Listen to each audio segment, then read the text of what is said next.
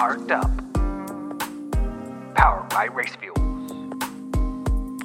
So here we are for episode number 17, Tony D, of Parked Up, powered by Race Fuels. My name is Grant Rowley, and we are back in lockdown, Tony D. Yeah, a lot's happened since last time we spoke. Obviously, Victoria's gone back into lockdown. Now, it's a bit of a different scenario this time because the rest of the country is still operating as they were, and poor old Victorians are back into lockdown and all the restrictions back in place because we've been naughty boys. Yeah, we are. We're terrible, aren't we? It's no good, and obviously it's not helping the Australian motorsport situation. Just in our world with the Australian Racing Group and TCR Australia, the first round of that series is going to be pushed back, so that makes things difficult. Great that Supercars is still going ahead for its second round, but still lots of restrictions. And our Parked Up little title remains pretty safe at the moment. Yeah, we were getting back into racing and we thought, well, do we need to change our name from Parked Up to Going Racing or something like that? But it's relevant again, Grant. We're all parked up for another 6 weeks.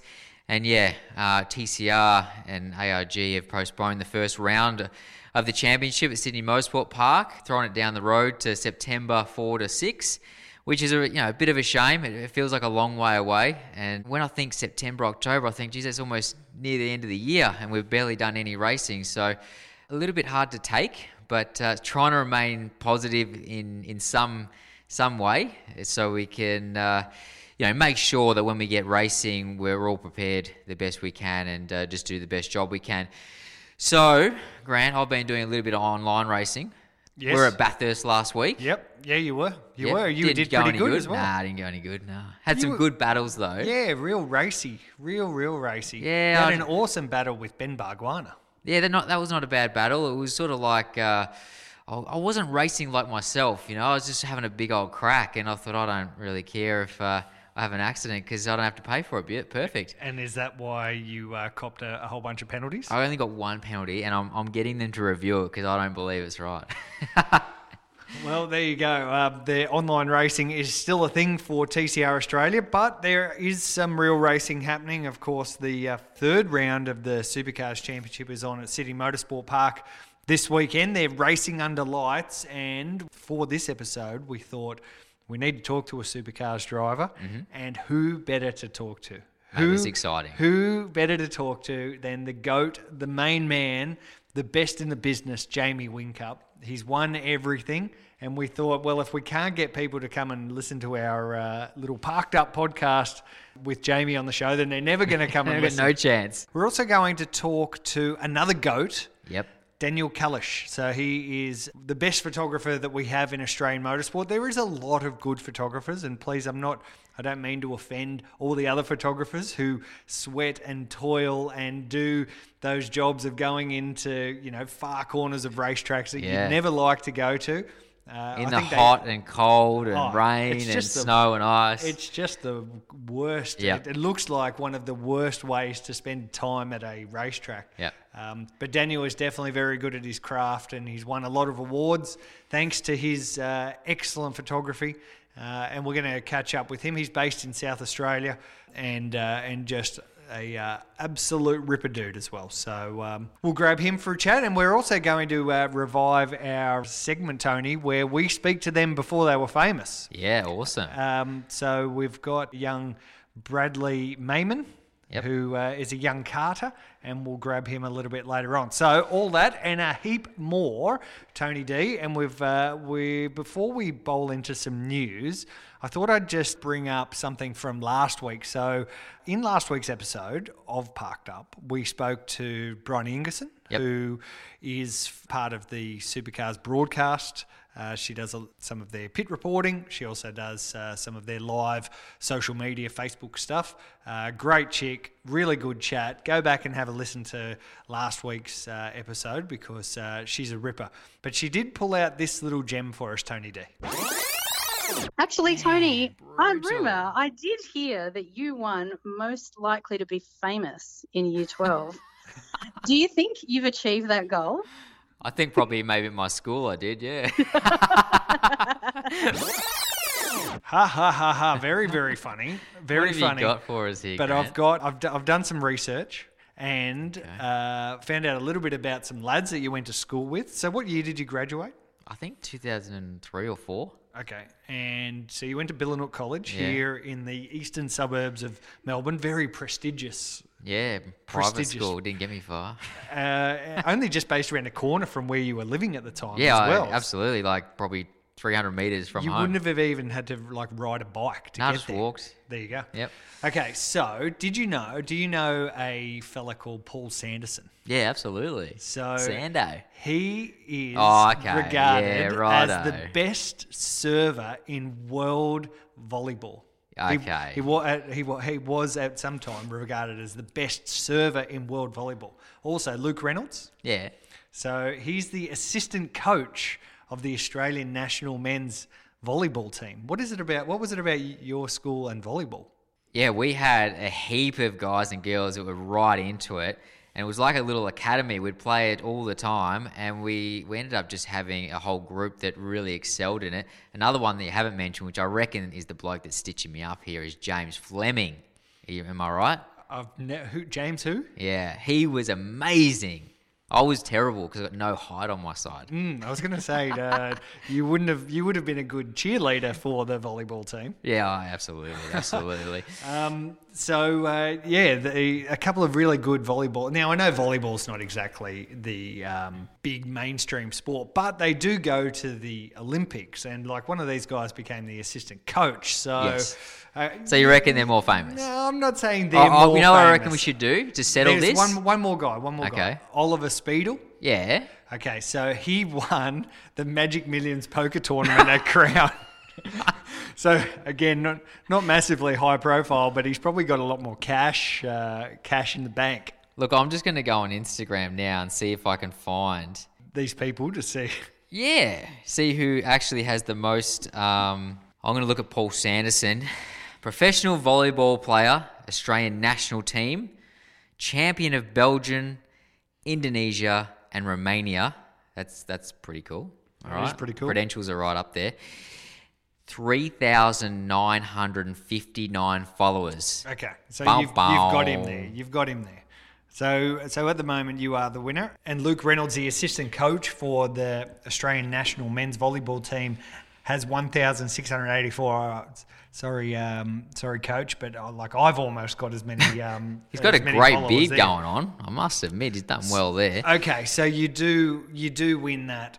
Even if we add those two together, they're not going to come anywhere near your. What are you at? 4,000. Almost 12,000. 12,000. Yeah. You're beauty. Since we've started this Parked Up podcast, it's gone down actually. Yeah, well, you've still got more than me, slightly less than Kim Kardashian, but no stress. One day, you might hit So the bugger Instagram you, James. heights. Bugger you. Hey, James who? I don't know what you're talking about. Okay, we've torn that up. It's time for some news. So the news at the moment is that race cars are going around. We've had the second round of the Formula One world title. Another race at the Red Bull Ring and another win for Mercedes. This time for Lewis Hamilton. Some good points for Daniel Ricciardo, our good Australian. But for me, Lando Norris, who continues to emerge as the next best thing in the sport. He's third in the points now. Tony, did you watch the race and what were your thoughts?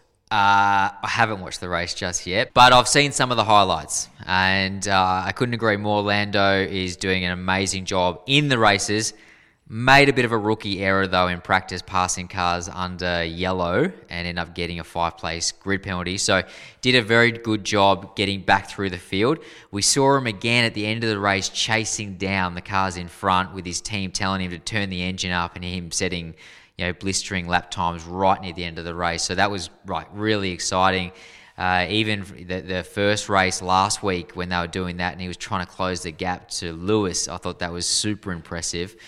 We saw a lot of wet weather, and for me, to see Lewis Hamilton on pole position in those conditions just shows everybody how good the guy is. The moment that you start doubting Lewis Hamilton, and you should never because he's 6 or 7-time world champion, but everyone still has this theory that he's just got the best car and that's why he wins races. And sure, that plays a big role. But going into these wet conditions and super wet, you'd always expect someone like Max Verstappen or some of these guys that are meant to be wet gurus to get the pole position, but he got it by 1.2 seconds over Max. Massive. So that's just shows how talented the guy is, and a really good bounce back from last week, not having an amazing race.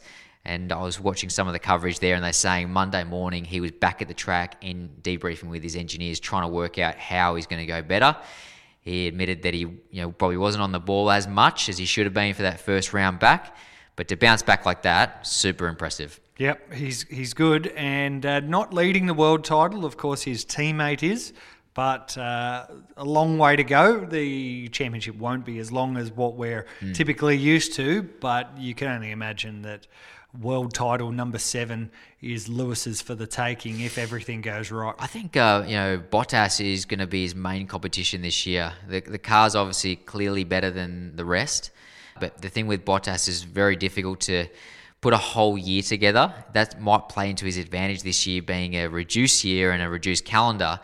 But that's what Lewis seems to do very, very well. He seems to be able to, stay focused and on the money for the entire season and string the whole year together better than anybody else. So on their day, Bottas can out-qualify Lewis, but Lewis does it weekend after weekend. So that's going to be his main title rival. And I think, with the reduced rounds, Lewis has got to do a big job getting ahead of him now. Well, in news closer to home, the Australian Racing Group and Motorsport Australia announced that the calendar will change because of the situation that we have here in Victoria with more lockdowns. The numbers that we see every day with more COVID cases keep spiralling upwards. They're obviously doing a lot of testing. But to shut it down, they've shut us down, and the state borders are locked, and we're trapped in here. It's a bit of a kick in the teeth, to be honest, because we thought we were getting closer to that first round back for TCR, for me personally, and I was really looking forward to that. I had a test day coming up with Wall Racing. Things were starting to get going, and now all that's been squashed, and we don't know when we're going to test because I can't get to New South Wales right now. And they can't come here either. Yeah. They'll be trapped here. Yep. So, I feel like I'm doing everything I can to prepare myself, but then I've got guys in the same category testing at Sydney Motorsport Park almost every weekend. So that's a bit of a challenge. And I think last week we saw 3 or 4 TCR cars testing at Sydney Motorsport Park. Yep. And one of those was Will Brown. He got a chance to test his Hyundai. First time he's been in the Hyundai, reigning TCR Australia champion. And I grabbed him for a very quick chat to see what it was like inside his i30N. Yeah, it was bloody awesome, actually. I've been out of the car since AGP, so 4 months, and I was wondering if I could still drive, actually, to be honest. But just bloody awesome to get back in it, and the car was awesome. HMO have done a lot of work over the break, and our times are looking pretty flash, I reckon. So we got that Rob on board, who's now my engineer, who was working for Hyundai, and definitely over the break he's worked hard, and we've done a few changes to the car, which has seemed to be really good. And it was great to hear from Will. Obviously enjoyed being back in the car. But one little known fact, Tony, was that Will has actually injured his hand recently in a bit of a fall. He promised us there was no booze or no misbehaviour. Complete bit of a freak accident. And he posted a photo just recently on Instagram. I saw with a cast on his hand. So I asked him about that as well. Yeah, it was probably the best time it could happen during coronavirus because no racing and that. Hindered my training a little bit, but I did my arm and my foot, tripped down some stairs with a few of my mates, and broke my arm and did my foot as well. No, it actually wasn't too bad. I take my wrist up. It's 4 weeks 4 weeks recovery so far. They say 4 to 6. Full range of movement's probably not there, but the arm's feeling good, and didn't even notice it in the car. So ready to rumble. So there you go. He says that it didn't affect him in the car. It still hurts a little bit. He also damaged his leg as well, but it couldn't have come at a better time. So lucky to have a little bit of a break at the moment, and so he can recover. I saw that post on Instagram. I didn't know whether I just absolutely missed something, but I noticed that he had a a cast on his hand, and he was, obviously trying to recover in some way. So very, very lucky boy, but it would have been interesting to see how it held up in the car, and he's got Super 2 coming up this weekend as well. Yep, cool. And we wish him all the best for that. Of course, Supercars and Super 2 and Super 3, the old Kumo V8 series combining with Super 2, and they've got over 20 cars. So that's going to be even more on-track action for us Victorians to sit on our couches in lockdown and watch. Oh, I'm going to watch every moment of it, that is for sure. You beauty. Now, one bloke who'll definitely be watching, he'll be part of it, is Jamie Whincup. He is the GOAT, 7 times Supercars champion, 4 times Bathurst 1000 winner, a trophy cabinet that you can see from the moon. He's the greatest of all time. And Tony, we're going to get him on the phone. Here we go. You ready for this? I'm ready. Can you talk to the... You're okay to talk to the nervous. coach? I'm a bit nervous. Let's get Jamie on the phone. And it's great to welcome Jamie Whincup to the Parked Up podcast, the greatest of all time. Jamie, how are you? And thanks for joining us on Parked Up. Yeah, good. Thanks, guys. Thanks for having me part of the show. Looking forward to it. Thank you very much. Mate, it's been a roller coaster few months with the coronavirus, COVID-19 ruling the world, and unfortunate thing. Great that Supercars has got on track, though. Just tell us a little bit about how your last 3 months has gone. Oh, you're right. It's been a massive change. The whole world has taken a bit of a turn upside down. Well, there's a lot of heartache and a lot of pain being shed by a lot of people, which we have utmost respect for. At the same time, there is some good. There will be some good. We may not see it right now, but I think if we look back in 3 years' time, I think there'll be some factors of that the world having a reset has actually been a good thing, and hopefully that's the case for our beloved motorsport. For me, it's been chalk and cheese. I've enjoyed the break in some regard, but in another regard, I've realised how much I love motorsport and how much I love the simple fact of getting on track, and can't wait to get back there. Yeah, and I guess the great thing is that Supercars has got on track really, really fast as well. Just give us a little insight into what you thought that first Sydney event was like coming back. Look, obviously 3 podiums, so on track it was all going okay, but off track it was a different world. Yeah, I thought Supercars had done a good job. I'm the first to criticise Supercars when I don't think they're performing as well as they should, but in this case, I think they've done a great job. The amount of work going on behind the scenes, making, getting, as you say, getting back to the track, being able to continue our sport has been fantastic. And then more recently, the dedication that the Victorian-based teams and personnel have the sacrifices they've made for us to all to enjoy the sport has been phenomenal, and we've got the utmost respect for them. As far as what I thought of round one, first round back of racing, I thought it was excellent. I thought the formats were great. I thought the racing was entertaining, and I think the decisions that have been made internally at Supercars were the right ones, and I feel we will be in a better place for all that hard work, in a few years down the track.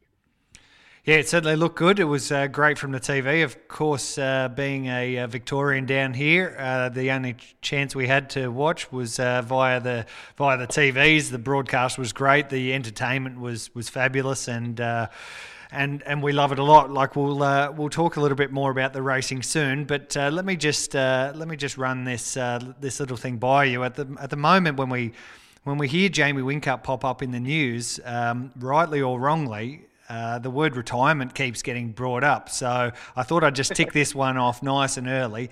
You've achieved everything in the sport. 7 titles, 4 Bathurst 1000 wins, a million other race victories. The only thing that is left to tick in the sport for you is that retirement. Do you think that is one of the reasons why that subject of retirement just keeps getting broached? Oh, I'm not sure. I'm not sure why that the question keeps getting asked, but thankfully for my career, I'm not out there trying to tick boxes and achieve goals. Therefore, as you say, I probably would have ticked the retirement box a couple of years ago. I love the sport. I love my job. My life in general is unbelievably good and one I'm very, very grateful for. And I'll keep competing as long as I'm the most competitive person to drive the 88 car. And as long as I enjoy it, and I'm loving my racing more than anything. I definitely won't go too far. Like I won't be holding up a seat. The day I'm not competitive enough, or the day I think I'm not the best person for the job to represent, all that personnel at Triple Eight, it's the day I'll finish up. It's not right now. I don't know when it'll be. I just had my 500th race not long ago, and I felt like that was a bit of a preview to my 60th birthday, if that makes sense. It's a big number, and yeah, let's celebrate it. But Jesus, I'm not far from the end. I'm no spring chicken anymore, but I've sort of achieved something, but I still got more to give. It's, as I say, I reckon I've had a preview of a birthday when you get older. But on top of everything, I'm bloody loving my motorsport. I feel like I'm as competitive as ever. So looking forward to this week. Jamie, it's TD, mate. Thank you very much for coming on the show. We know you're a busy boy. Now, just to touch on what Grant was talking about then, it must get a little bit annoying when journos especially, and I class Grant as a journo, just keep going on about this retirement. Not anymore. I wanted to tick it off straight away. Look, for me personally, being a race driver myself, you've achieved so much in your career, but to actually keep turning up weekend after weekend and being super motivated, I think that's one thing that everyone finds really impressive, because you've got, no more boxes to tick, as we keep saying, or no more trophies to actually get. So what does keep you motivated and focused? Thanks, TD. It's just it's the simple side of the sport. You know what it's like. Every if you analyse it in depth, every lap's different. Every race is different. When you think you're on top of something and know it all, then another curveball comes around the corner, and you're trying to deal with something that you've never experienced before. So, look at Sydney Motorsport Park this weekend, for example. You just don't know what to expect. You don't know what's going to happen. You don't know who's going to be competitive, who's going to do what. The weather always is a massive factor. We've got different tyres this weekend. We've got 2 sets of soft, 3 sets of hards. What's everyone going to do strategy-wise?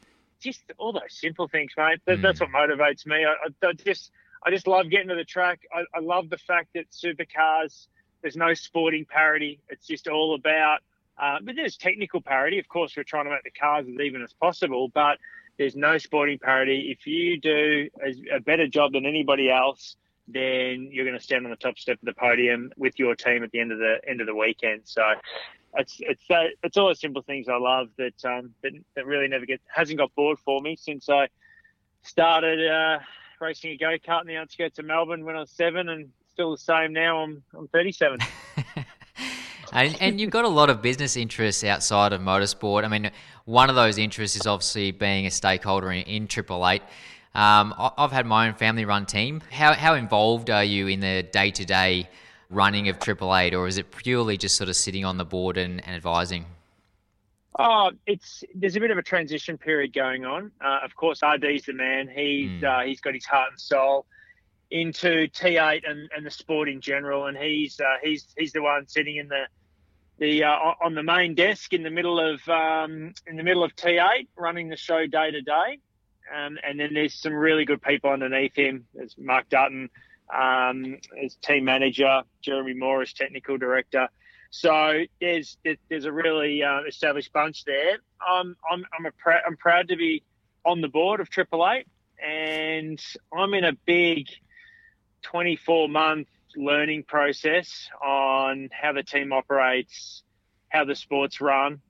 So one day, there might be one day when RD doesn't want to be at the workshop all day, every day, running the show. And if that is the case, then I'd love to form some part of that role along with a few other people to keep the legacy of Triple Eight continuing well into the future. And do you find that it's any distraction to your driving or preparation to getting ready for events? Because, you've got a really fierce teammate in Shane Van Gisbergen who lives and breathes just going car racing, and you've got all these other things sort of detracting from your focus, but it doesn't seem to show up on the racetrack. Do you have to focus a little bit more, leading into an event? Yeah, I've got to work really hard at it. It can easily distract you, and you can easily be thinking, like, for an example, on track, you can be thinking how much that front splitter costs to replace, and then the work involved and everything like that. So on one part, you've just got to put that out of your head. You can't be the team manager when you're at the track. I've got a job to do. It's one of the most difficult jobs within the team, and that's to showcase how good that 88 car is. And as you say, you've hit the nail on the head. SVG, he's no slow coach. He's one of the most fierce rivals out there. And if I'm not careful, I'll get made look very ordinary very, very quickly. So I've got to work bloody hard to make sure I'm on my A game week in, week out. I'm not sure about that. You're second in the championship at the moment, so you must be doing something right, mate. Now, you're on the Supercars Commission as well. It's a bit of a thankless task, especially in the current environment. Can you give us a bit of insight into that as well? Yeah, it's been fantastic. It's a little bit misunderstood, and I've had a few interviews over the last few weeks that haven't really come across the wrong way a little bit. My own doing. Didn't explain it well enough. But I'm part of a team there of really capable and intelligent people, and we all work together to try to improve the sport first and foremost. And we've all got our own caps. I've got my driving cap and I've got my T8 cap and everything like that. But you've really got to leave them outside of the room and all work together on making sure that we've got the most successful sport in the country for a long time to come. So I feel the responsibility. I'm not there as a Triple Eight representative. I'm there because the teams have voted me in to represent the teams. So I've got a responsibility not just to sit there and take up a space and give a bit of input here and there. I want to actually make a difference and work with the crew there to make some. We're in a part of the world at the moment where if you don't adapt and you don't make change, you just get run over and left behind. So it's really important that we that productivity is really high at the moment, and we're not scared to make some changes, make them happen as quick as possible, and just keep this big supercar thing rolling and get better over time. There's been a long-held sort of idea that for the sport to maybe move to another level or take a different path, with the teams wouldn't actually be making those sort of calls, and that the commission may not look like it does now. I don't know. Is that do you believe the long-term future is the current form where guys like yourself and other team owners are in there making or suggesting the future direction of the category? Do you believe that is the right way to go, short and long term? I think it's an important element to listen to the teams along with the commercial side of the business as well, and pull all the ideas together and have quite a good dictator to make the decision at the end of the day. So because the sport is so technical and so involved, hey, most businesses in the country just have a board of directors and that's all you need. But the fact that the category is so technical and the board of directors might not exactly know how many teeth the wheel nuts need to hold in the locking mechanism, we've got a group of people called the commission that help the board make decisions on the technical side of the sport. Hey, I'd love the fact that the teams owned more of supercars, which they originally did. I'm all for selling when the market's high and buying when the market's low. I think the team sold out at the right time, but I think it's time for them to buy back in, own a greater percentage of supercars, and therefore have a big part in the way the sport moves forward. And how quickly do you think you'd like to see that happen? Is that something in the next 12 months that you hope? Oh, I'd love it to happen tomorrow, but there's no teams out there with a heap of cash sitting in their back pocket to buy back the shareholding. So that's going to happen. That's going to happen quite strategically over a little bit of time. Hey, fingers crossed, it can happen in the future, but it may go the other way. So we'll see what plays out in the next few years. So you've had this experience on the commission and seeing what life as RD might look like on that side of the fence, and you're also getting to see a little bit in that team ownership role as well. If you had your choice moving forward, do you want to be a team owner in the game, into the future, or could you see yourself, even just running the sport, not necessarily being involved in the team? Well, I first and foremost, I love competing. I've got this. I just love competition. I love going out there and trying to compete with everyone and get to the finish line first. So I think it would be important for me to still be competing, and that doesn't necessarily mean with a helmet on inside a 300-kilometre-hour rocket hooking around the track. Being in teamland, being on the other side of the fence, is still competing, and still from what I've been told with other athletes around, not just in motorsport but all over the world, and from what I've read, they still get a massive buzz out of either coaching or being involved in team ownership. So I'm looking forward to that competition as being part of a team. And hey, I'd love to just keep working on my knowledge of the sport that I've generated in the last 30 years, basically, to help out the sport where it can. All right, let's talk about Sydney this weekend. Back to Sydney Motorsport Park for the second weekend in a row. Obviously had a very good weekend. McLaughlin come out of the blocks pretty quick, continuing his form from Adelaide. Have you got anything extra to challenge McLaughlin and maybe take a few points off him this weekend? We certainly hope so. He was quick, and of course they're always going to be quick. DJ Team Penske, excellent operation and do a great job. There's no silver bullets in this game, as we know. I've been trying to look for a silver bullet for my whole career, but it doesn't exist. There's a lot of small things, and no, we've recognised quite a few things we could have done better a few weeks ago, and we'll put them into place this weekend and see what we got. As I said, a lot of it comes down to the strategy and the conditions on the day, and the tyre strategy is going to be completely different. And from what I hear, the weather's going to be a fair bit different to what it was a few weeks ago as well. So we'll go out there and compete and put our best foot forward, and hopefully it's a better result than last time. And we're adding in this weekend racing at night. How did you enjoy that last time at Sydney Motorsport Park?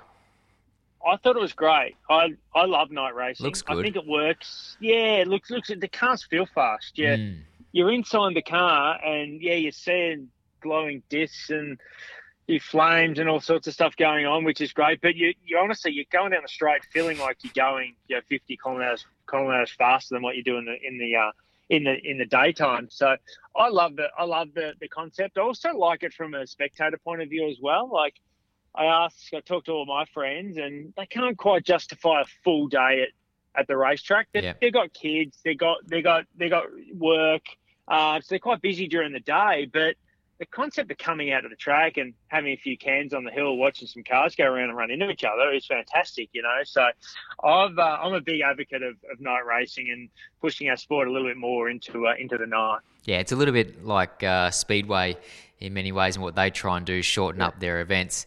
I remember chatting with Scotty and Fabs after their first session at night last year or the year before, and they were the same. It just felt so fast for them, and they were saying they were literally out of breath trying to come up to speed with it so quickly. So is the track lit up really well? I mean, we raced in Abu Dhabi many years ago, and it was like you were basically racing in the day. But it looks a lot darker, and sometimes the TV doesn't really do it justice. Yeah, for sure. It is quite a fair bit darker.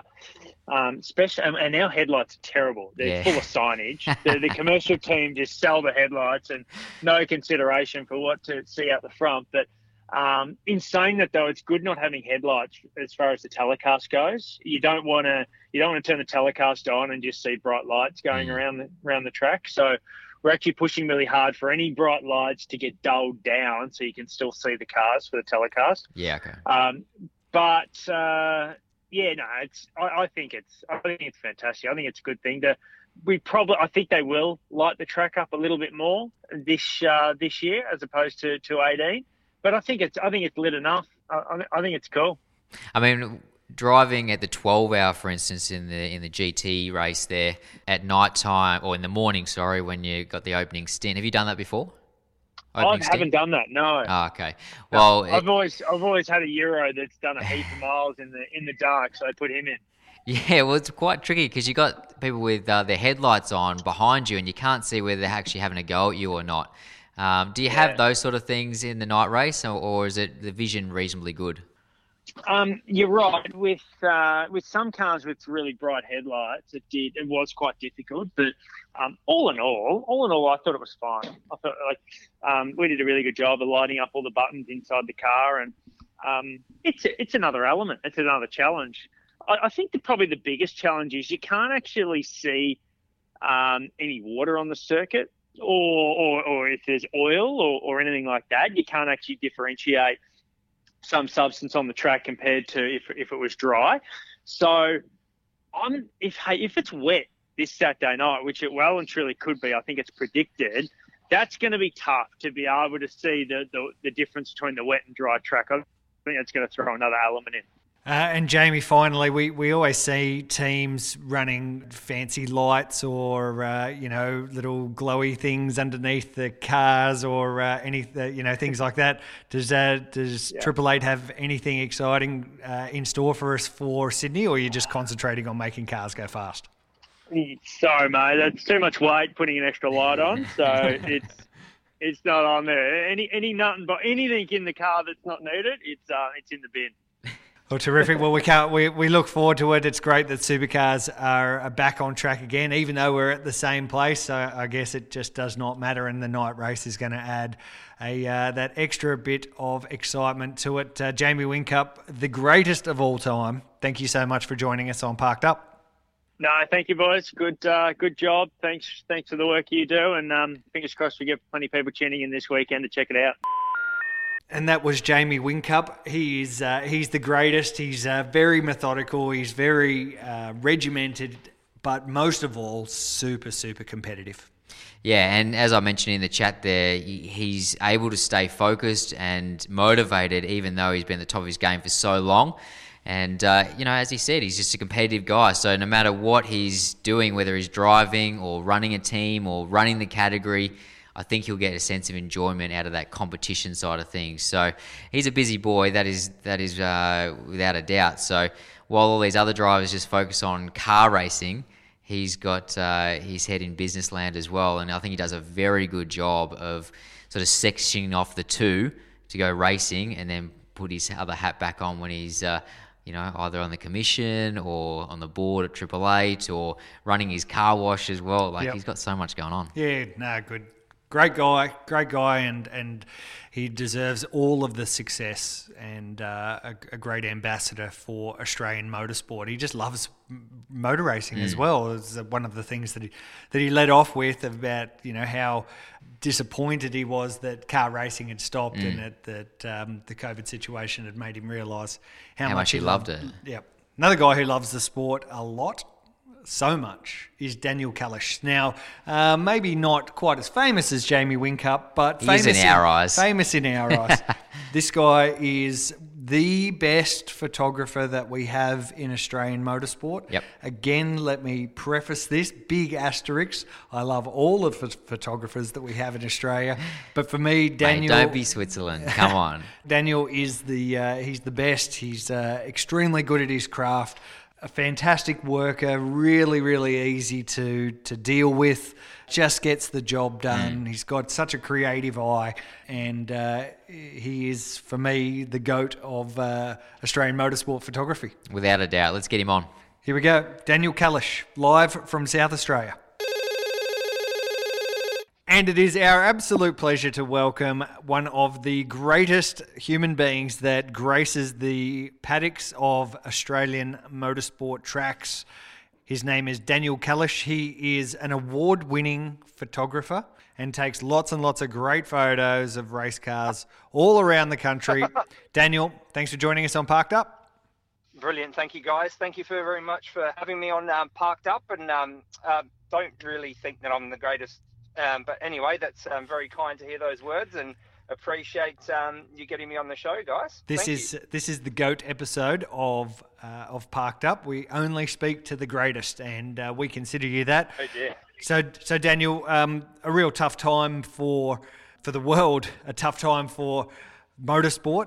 Hard to hold events when a health pandemic is ruling the world. So just tell us a little bit about your past 3 or 4 months and your COVID story. Well, absolutely, yeah. It's I guess tough times for everybody, drivers, media, team personnel, what have you. We're all, I guess, not working. We're not doing the things or the thing that we love to do that, that makes you get out of bed in the morning, which is being involved with motorsport. And I guess we're very privileged to have jobs in an area in which, I guess from my point of view, I don't call a job. But I just miss going racing and picking up my camera and pointing it at, I guess, a fast object. The last sort of 3 or so months have been good because I've been able to spend a lot of time with my 2 boys and my wife, who's working from home as well. So that's, I guess, a good thing.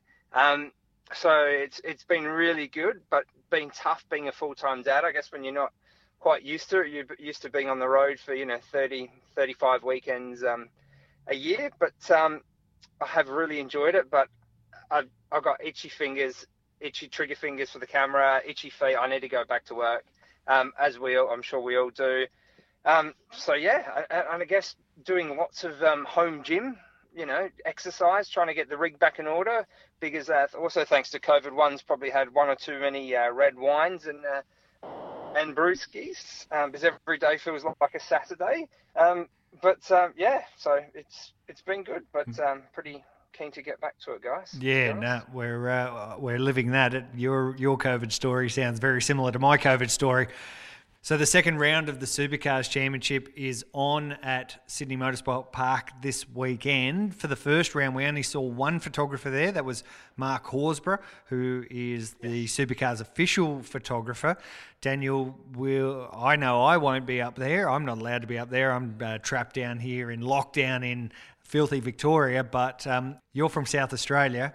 Is there a chance South Australia, 0 cases, my boy. 0 cases. Is there a chance that you'll be in Sydney this weekend?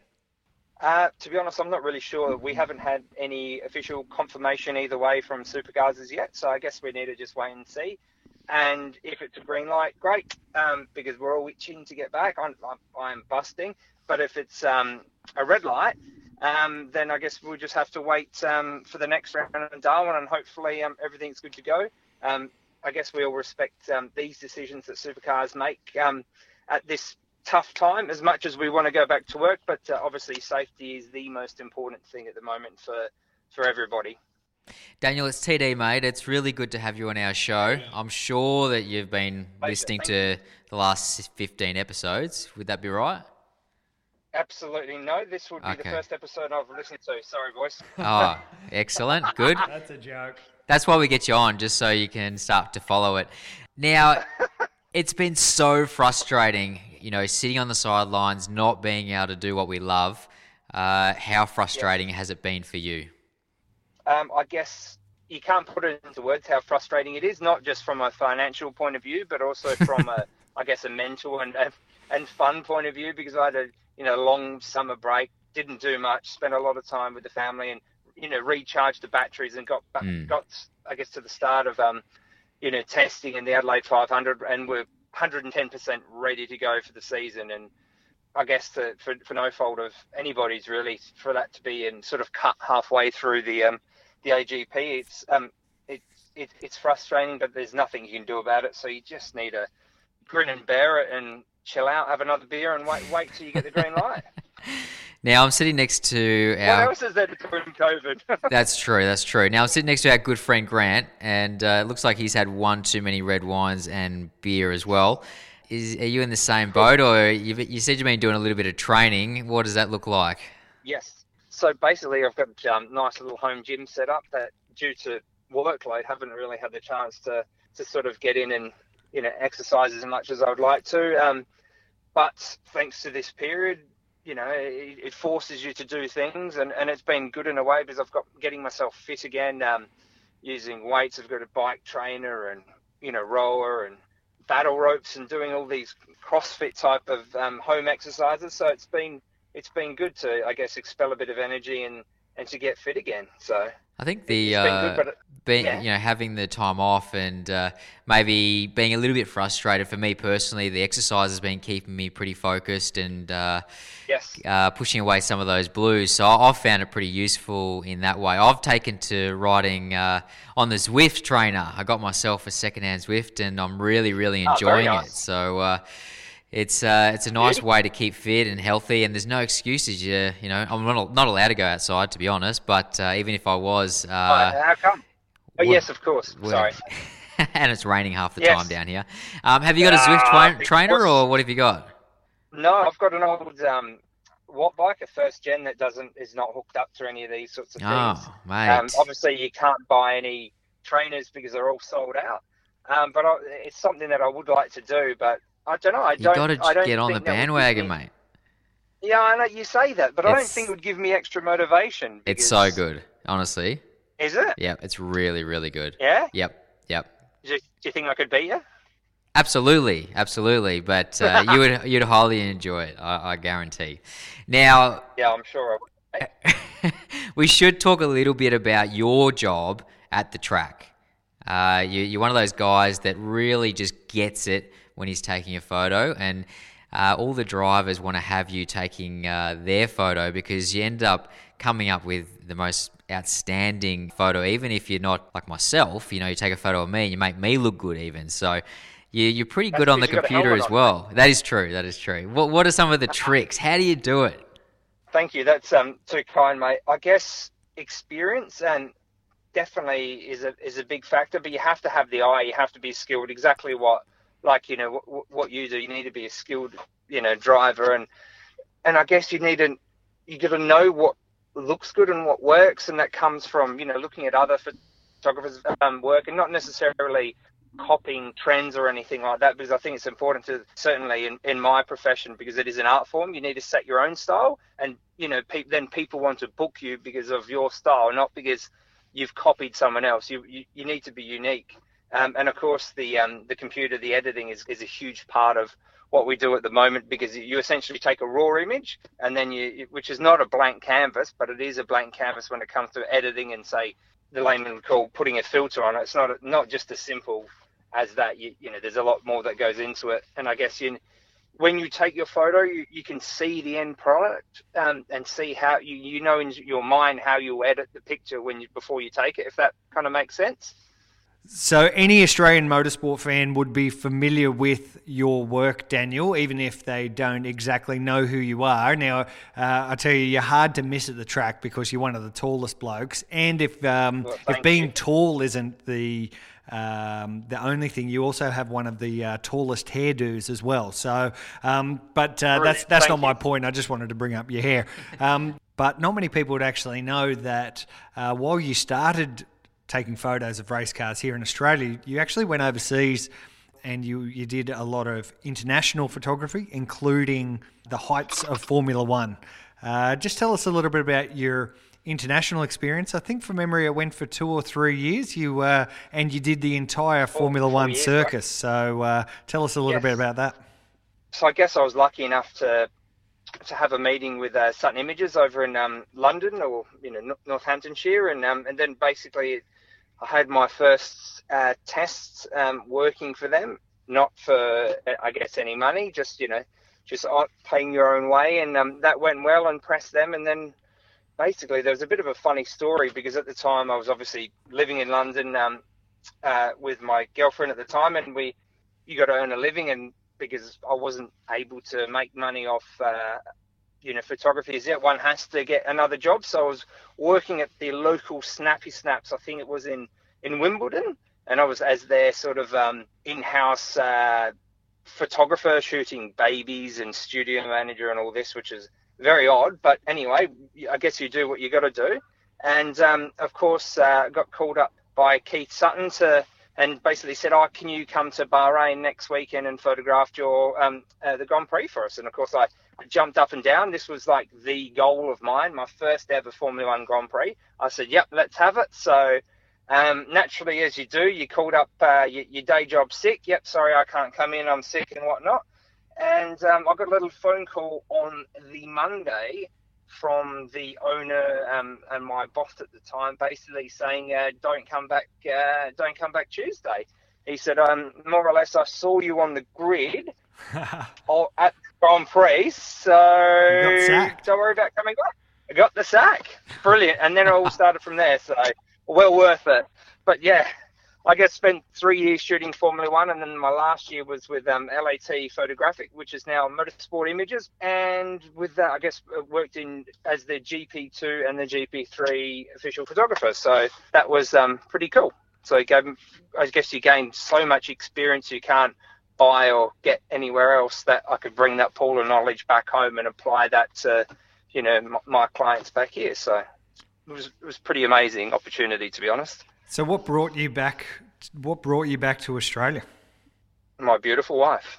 There you go. No other reason like that, for my it. beautiful wife. Yeah, so it was just time to come home and start a family. And my visa. Yeah, the visa was to expire as well, but that was just a byproduct of, I guess, meeting Kelly, my wife. So met her in Australia? No. No? Long story short. Yeah. We met on Facebook, so there you go. Okay, so no Tinder. No Tinder. I poked her on Facebook. Poked her. Wow, that just showing your age. You know how you can. Yes, that is showing your age. I don't think Facebook even has a poke anymore. So settled back into Adelaide, and now you got your own little family, a couple of boys. Yes. Any more babies on the way? You got a COVID baby? Absolutely negative, Captain. No, no chance. Nah. Two healthy boys, and that's enough. We're done. Yep. I'll hang up the boots.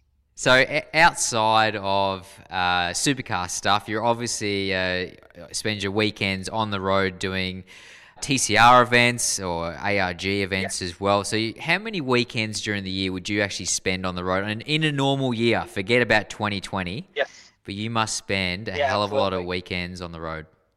I guess it's probably no different to you boys, but I think last year it was up around 35 weekends thereabout at a racetrack, and then obviously on other weekends I was shooting, football or cricket back here in Adelaide. Obviously that doesn't consume your whole weekend, but essentially you're still working and these sorts of things. But yeah, it's quite a lot. But this year, probably about 2 weekends. It's been awesome. And You've been so lazy this year. I know, Jesus. Just need to get back into it. Okay, mate. So, we appreciate your time here on Parked Up, powered by Race Fuels. But one last question from me. You've obviously got to take photos all around the world at all of the great racetracks from Monaco to Queensland Raceway. What is really good for pictures. I knew you were going to say that. I know we've spoken about this really before, good. and I shouldn't have brought it up because I know you have a very public love affair with Queensland Raceway and its beautiful six turns.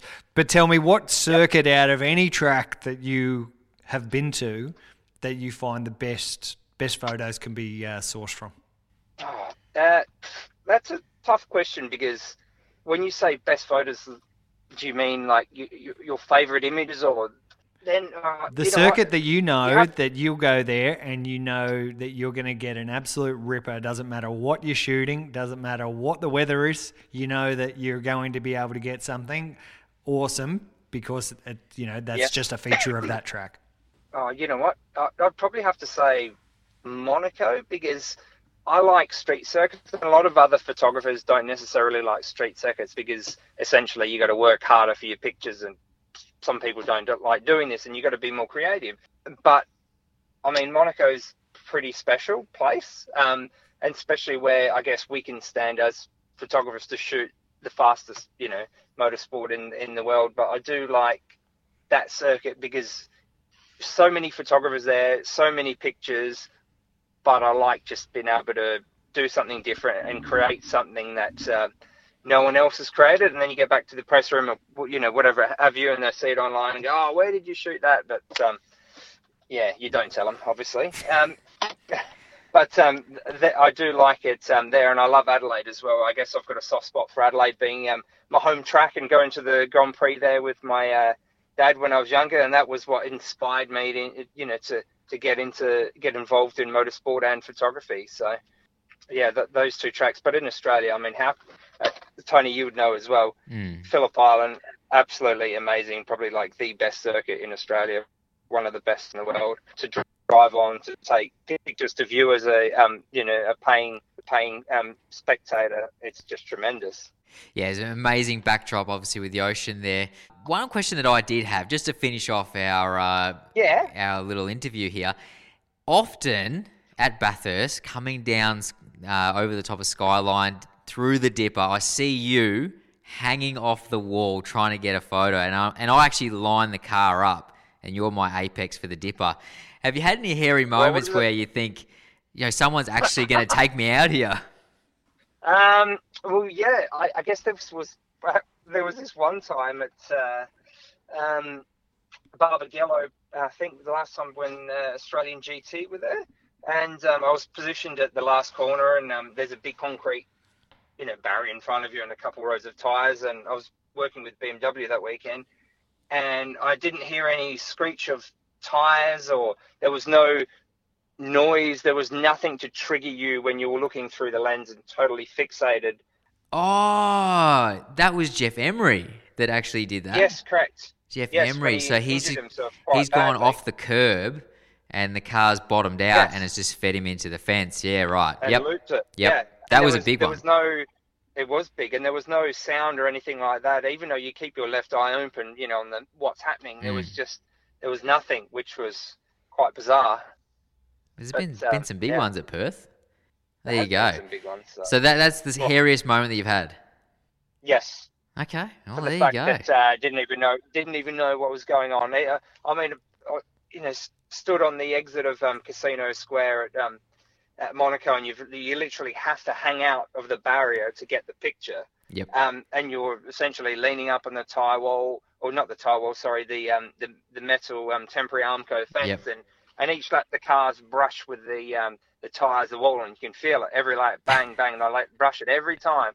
That didn't feel as hairy. That was more controlled. All right, now you're showing off, racing at Monaco and all those exotic circuits. So we'll leave it at that. Daniel, thank you so much for coming on our little podcast called Parked Up, powered by the Race Fuels. Grant Rowley, thank our guest. Oh, thank you, Daniel. brilliant. Thank you so much. And man, Thank you boys for having me on. I really appreciate the time. Thank you. we can't wait to see you in Cheers. 3D. Absolutely. 3D. See, Grant, it's just as risky to be a photographer as a race driver. Daniel obviously mentioned some of the hairy moments he's had there, but absolutely the best in the business. Whatever he does with the camera and the computer, he comes up with these images that, in my opinion, are the best that we have in Australian motorsport.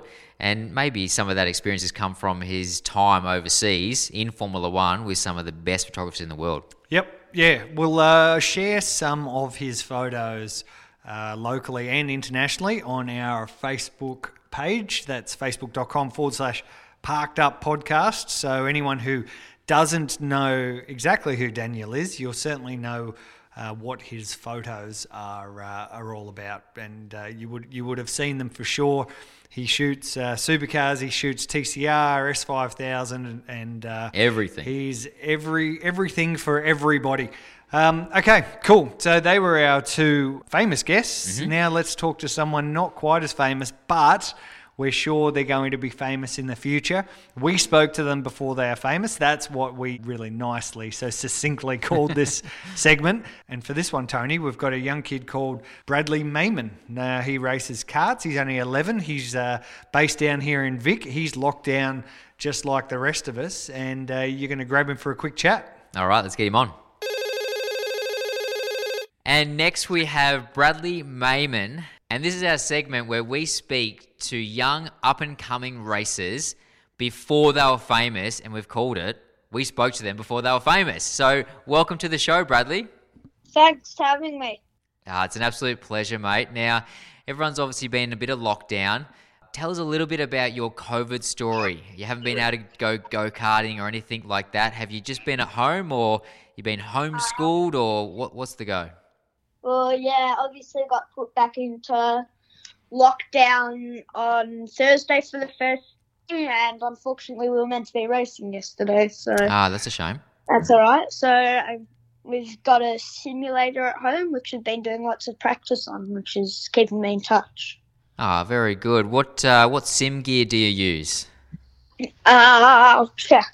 I think it's a next level one. Yep, okay. So you're pretty handy on the simulator? Not bad. I wouldn't say I'm the best in the business. Now, I've been doing a little bit of sim work myself, but me being a few years older than you, I'm not very good at it. And generally, I get beaten by all these young blokes. So do you spend lots of hours on it each day? My only limit's me to 2. You're only allowed 2 hours. I love it. Good. Okay, let's tell our listeners a little bit about what classes you're racing at the moment. I also want to know what go-kart that you use. Okay. So I'm racing in the Cadet 12 class in Australia, which is ages 10 to 12. Yep. And I'm driving a Paralympic Australia kart. Very good. Very good. Now, you've got one of our good friends, Nick Percat, as a bit of a mentor for you. How did you meet Nick? So I met him through Jake Spencer, who used to race Formula Ford. Yep. And I met him at the Australian Kart Championships in 2017 at Geelong, where we pitted together. So he's sort of taken you under his wing a little bit. How's he helping you? What have you found having him as a mentor? It's really helpful to have such a good driver and someone with so much experience to help me, as Nick does, and I really enjoy the way he helps me strategize my races and stuff like that, and get the better. And he helps me with my emotions after races and stuff like that. Yeah, it's always good to have somebody with all that experience, because they've been through all those steps along the way. So make sure you speak to him as much as you can and drag as much information out of him, because that's what he's there for. Now, you did do a race last year in Las Vegas. That must have been pretty cool. Yeah, it was pretty cool to go down the main straight and look right to the city of Las Vegas. Did you spend a week there in the pool after, or did you have to go home? No, we only got 1 day afterwards. So we got 2 days before, which was not bad to get over jet lag. That would have been good fun. Now, on this little segment, we always want to ask what your goals are, where do you want to end up. Most drivers say Formula One, but you might have other goals. What are your goals going into the future? Yeah, most of my friends say Formula One, but I would prefer either IndyCar or Supercars. Okay, yeah, very good. Have you got plans to start doing some racing overseas, or you're going to stay in Australia for a bit longer? So we're not quite sure at the moment, but we do have connections to other countries. Okay. So we've got Kart Republic in America from our win in Vegas, and my connection from Paralympic in the European team. Okay. Very good. So you might be able to get an opportunity over there. That'd be great. Yeah. So the doors are wide open. Yeah, good. Now, tell me, before we get going, who is your favourite driver? You can't say Nick Percat, okay? Out of IndyCar, Formula One, Supercars, Rally, whatever, who is your favourite? Who is your idol? I like Will Power, the way he I've read his book, and it's very cool for me to see the way he goes about his races and that sort of stuff. And that made me realise how modest he is and how much of a good person he is. And I thought I want to become him when I grow up. I want to be him on and off track. And it was really good that I was also able to meet him in Las Vegas. Oh, good. He's obviously at the top of his game. He recently just got another pole position in IndyCar and got a podium on the weekend as well. So he's a good driver to have as your idol. So hopefully if you can even achieve half of what he's achieved, you're going to be on the road to a huge amount of success. So Bradley, thank you so much for coming on our little podcast, and we really appreciate your time. Good luck in the future. And like I said before, we spoke to you before you were famous, so don't forget the little guys when you're at the top. All right. All right, buddy. Stay safe. All right. Cheers, Thanks mate. for having me, guys. Thanks, mate. Now, for an 11-year-old, I think he talks pretty good. He's probably talks like most 11-year-olds, but yeah. No, he did a great job, and you can sense by the way he presents himself. He loves motorsport. He's either in the go-kart or he's on his simulator practicing. So that's fantastic. It's good to see Nick Percat getting behind these young guys, and obviously you can see that Brad is the star of the future, and he wants to try and help him out and progress his career quicker than what it could if Nick wasn't involved. So best of luck to Brad. We really hope that he has a great year when it gets going again. We'll keep an eye on it, and we'll keep everybody updated. Yep. No, thank you, Bradley, for your time, and we wish him absolutely all the best for when racing gets back underway.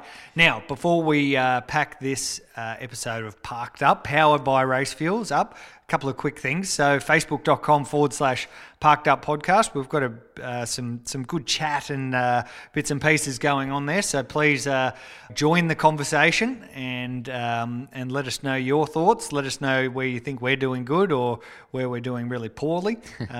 We're here for you. Now, during this week, we asked some fans what their favourite touring car category was. Supercars, TCR Australia, Touring Car Masters, or Super 2, Super 3. We had some really great answers and a good balance of responses for their love for supercars or TCR or TCM.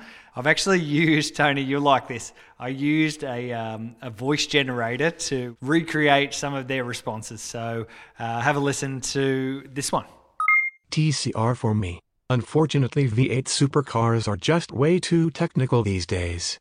I lost interest when undercuts in pit stops became the way races were won and lost. TCM runs a very close second, John Alford. Now that was a pro TCR. Now let's have a listen to a pro TCM. Each car is different and has different strengths at different tracks. Plus they sound bloody awesome, and everyone loves old school muscle. Hyde and Morel. And just to be super balanced, here's a pro supercars comment. My pick is the V8 supercars. They have the passion and the following, and they get people talking. Anthony Greeny.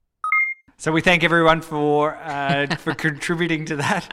I used some English and American versions. So. We've got to keep it discreet. We can't have our supporters exposed. No, there you go. Anyway, we thank them for that, and we also, another thing on Facebook is our famous giveaways. Mm-hmm. This week we gave away a hat and a sticker pack, and the way to win was you needed to comment by starting with the letter R.